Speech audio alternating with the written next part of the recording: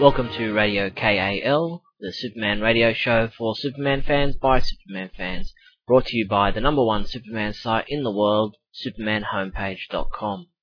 My name is Steve Eunice, and I am joined by Neil Bailey. Hi, Neil. Hey, Steve, Superman returns today. Yep, this show is recorded and released on the day Superman Returns is released in America, cinemas, and it's dedicated to the movie. You lucky people have likely already seen it. Given reports that it's outselling X3 by a factor of 4, we'll likely be the only ones who haven't seen it by now. Thank monkeys, this is past Neil speaking. By the way, Neil, don't forget your keys. And Socrates. We've got lots to get through in this, our 18th show, so let's get into it. Definitely. Short and sweet this month, what with all the material we have for Superman Returns, so just a few items before we hit the road. First off, the Superman Returns prequel comics. How are they sitting with you, Steve? You know, the one I've liked the best so far is the one that most people were saying that they probably wouldn't buy when the solicitations came out. That's the Martha Kent issue. Yeah, it kind of surprised me. I expected Lex Luthor to stand out, and the first one with Krypton, but I didn't have high expectations for Ma Kent or Lois. So far, just the opposite of what I expected. Carl Kerschel pulled it out. I mean, it's too bad people missed out on that because of the subject matter. Trust me, folks, go find a copy of the Ma Kent one. How about the other two, though? They seemed a bit derivative to me. Yeah, the first one and the Lex Luthor one left a lot to be desired. They just didn't do much for me. He's hoping the Lois Lane one is as good, if not better, than the Martha Kent one. I hope so. It's like Lex, a potentially truly awesome subject, just depending on how it's written. You know, Lois. With all the coverage Superman Returns has been getting lately, these comics are a bit of a letdown so far. Yeah, I'm guessing it's just capitalizing off the movie, which is too bad, because I expected Singer not to hand it off to be ghostwritten, but hey, he's probably been very busy of late with, Superman Returns. I don't know. Speaking of which, how about reminding folks of the features we have leading into the movie here to get them brushed up? Yes, the Superman homepage has, without a doubt, the biggest and widest coverage for Superman Returns than any other website. There's my 12-part set report, multiple interviews with cast and crew, links to all the trailers, TV spots and video clips, reviews of the movie, both with spoilers and without spoilers, and excellent world premiere coverage, including the wonderful Spirit of Superman video compiled by Jeffrey Bridges. Some awesome editing work on that. He worked for quite a while on it. Good stuff. Yeah, it was great to see Chris Lee, the executive producer, and Brandon and his girlfriend Courtney all mention and recognise the Superman homepage. It was incredible. I was just blown away. I remember people were complaining weeks ago about the lack of publicity for Superman Returns. They obviously had no idea how much publicity and promotion would be focused on the week leading up to its release. There's interviews with every major and minor entertainment TV show, newspapers, magazines and websites. And what about that countdown event happening at places like Niagara Falls? Did you see those exclusive photos we received from Warner Brothers? Yeah, pretty awesome stuff. I mean, if anything, in the end, I'd say they erred on the side of a bit much publicity, but that's just because I don't tend to like advertising. Given that it's Supes, I'm more than willing to let it go, and besides, it seems to be ensuring that the Superman movie's going to get a ton of box office, which is only good for the character. I remember people saying that it was going to be the worst movie ever made because of the suit, too. Now looking about, and the reviews are largely positive, most everyone who's seen it that I've read, from beyond one negative review, has given it the moniker of best superhero movie ever, or at least a thumbs up, and things are looking pretty roses right now. Of course, future Neil will think past Neil is really stupid if it drops a bomb, but I'm guessing, just from intuition and outside of my status as a Superman junkie, that this movie's going to rock. While, as of this recording of Radio KAL, neither Neil or I have seen the film, we both see it tonight after recording this show, people who have seen it seem to be in agreement that Superman Returns is a great movie. Honestly, I didn't expect this reaction. I mean, even if the movie was good, very good, I expected, per the fanboy typical reaction, a ton of griping, especially with the extraordinary scrutiny given to big-budget and icon films. Just look at what happened to Star Wars. 99% of reviews I've read for Superman Returns were very positive. The negative ones I read didn't seem to understand the point of Superman and didn't seem to agree on what they didn't like about it. Well, let's move on to some audio snippets we have from the cast and crew of the movie. Definitely. Fire it, Will. We start by finding out just how reluctant was Brandon to take on the mantle of Superman. Not reluctant at all. It was a great mantle to be able to to take on, really, an amazing legacy, and to finally see it, because I just saw the final product yesterday as well. It just it is really amazing to be a part of something like this, and the spirit of Superman is great to have around, and I'm really excited to be a part of it and sharing the legacy. And I also saw the A&E documentary, I Look Up in the Sky, Kevin Burns and Brian did, and which showed me again, the history that's in this character. And what are his thoughts on Christopher Reeve and how his performance seems to mimic Reeves to some degree? Well, he is my Superman. So, as I've said, when I read the script for the first time, I was envisioning him because that's how that's what I envisioned Superman. So there are definitely elements where where I'm sure it looks a lot like him, and I'm probably channeling that energy, which is great, and I'm proud to be a part of. Then there's other times where it's completely different. So everything I do, pretty much nothing's. There's probably more old in my performance than new because there's almost 70 years of history in the character, and everybody who's watching it is seeing it through their vision. So they're seeing what they want to see. They're seeing as much of me as they want to see, and they're seeing as much of somebody else. What did Kate Bosworth think of Brandon as Superman and their screen test together? I met Brandon for the first time when he had the role already. And I came into screen test, and I was very curious to see how he was as a person, but to see how he was going to play the role, because as I said, I was given two scenes. One was Lois Lane's Clark Kent, and one was Lois Lane as Superman. So when I was going into the room, I was very curious to see how he was going to play both, and excited to see that, and I think like many people, I was sort of skeptical in a way. You know what I mean? I think I was going in sort of hypercritical of. I thought, how is anyone really going to be able to pull off Superman nowadays? I really was curious, and I went in, and I started to read with him as Clark Kent first, and I thought, he's really, really good. He's playing this really well. And I thought, okay, well, Clark Kent, I want to see how he plays Superman, the second one. But I was impressed with how he played Clark Kent. We went to the Superman scene, which is the rooftop scene. So, a lot of different emotions were going through my character's head and his. And I remember being in the middle of that scene and just realizing in a moment that I had become totally lost in just reading with him in a white, bare, sparse room with a tripod video camera and a couple people sitting around watching. And that's when I realized that he was going to be tremendous in the film. And what did she think of the script being more than just superficial explosions? I read it, and it was such a tremendous script. What was most important to me was that it was a story, and it wasn't just a whole bunch of things exploding and looking cool and flash. It did have a tremendous heart from the very beginning, and I knew that was very important to Brian to have that come across in the film, and I really think it does. Kevin Spacey had this to say about his version of Lex being darker and more serious than Gene Hackman's.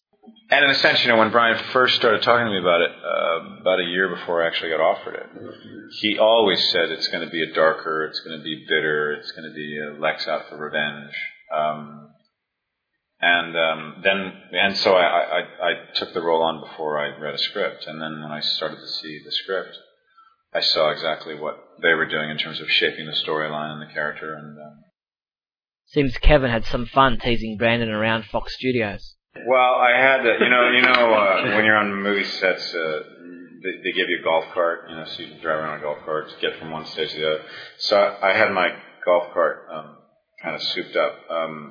I had kryptonite stripes put on the side. And I had a big Superman logo on the front with an X through it. And it was called the Super Buster. And then we tied a Superman doll on the back with a chain, so I just dragged it around. So like in rainy days, it was just, by the end of the shoot, it was just this ball full of mess with a little cape. And I had a bullhorn, and I used to scream through the bullhorn, "Superman must die!" I remember when I was driving back from the stage and Brandon was coming out of his trailer and he hadn't seen this yet. "Superman must die!" And finally, here's what Bryan Singer, the director, had to say about why he cut the opening Return to Krypton scene from the final cut of the movie.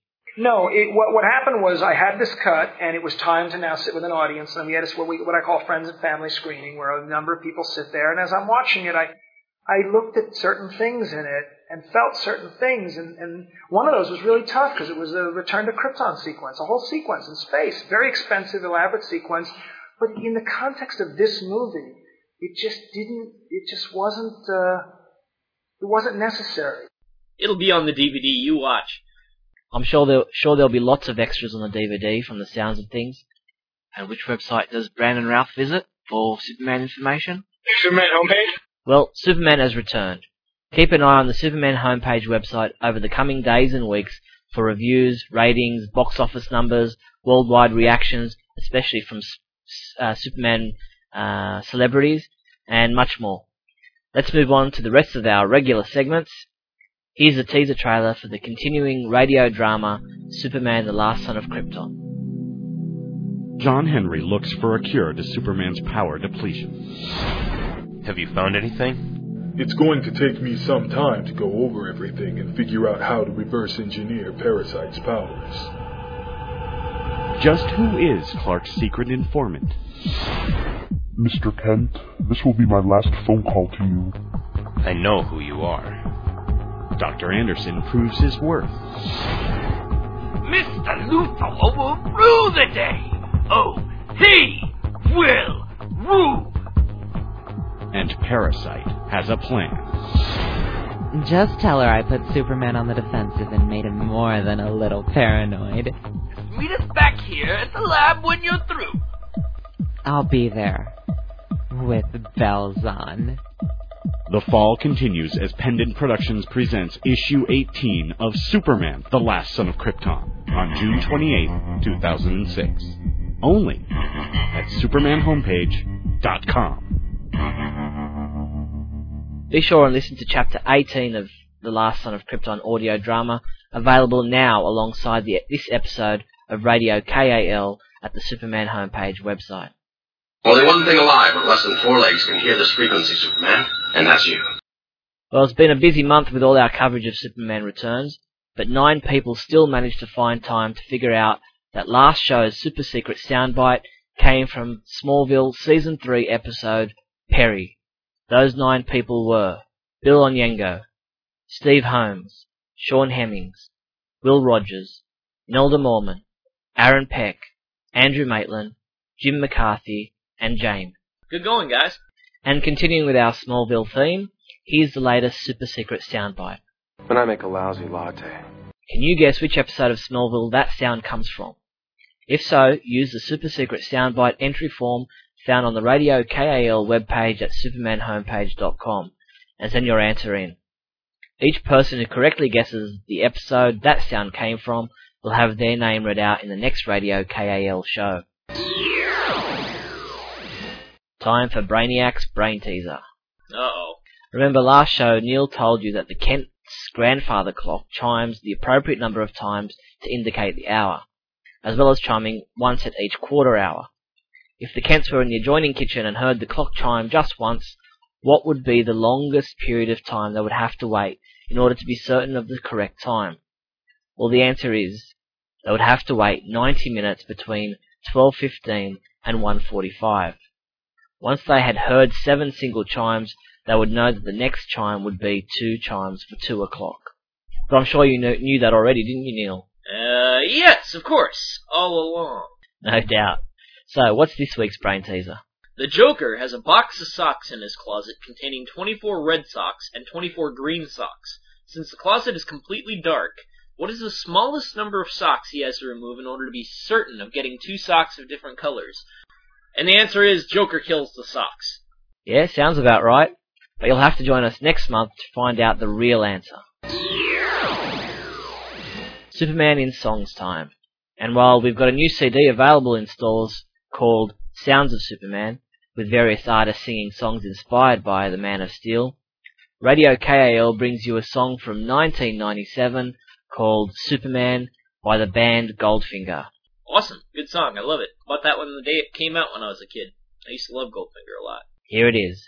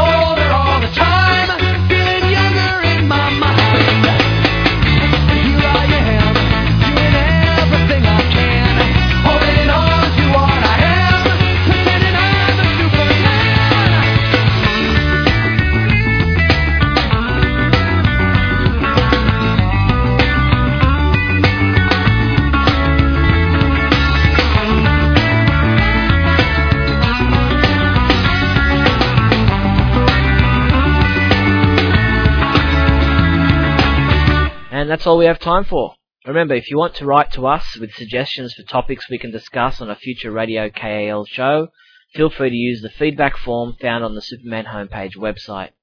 Neil and I are only too happy to answer emails on the show, discuss topics you want discussed, or even play a particular Superman song you want to hear. But for now, this episode of Radio KAL is done. Thanks, Neil.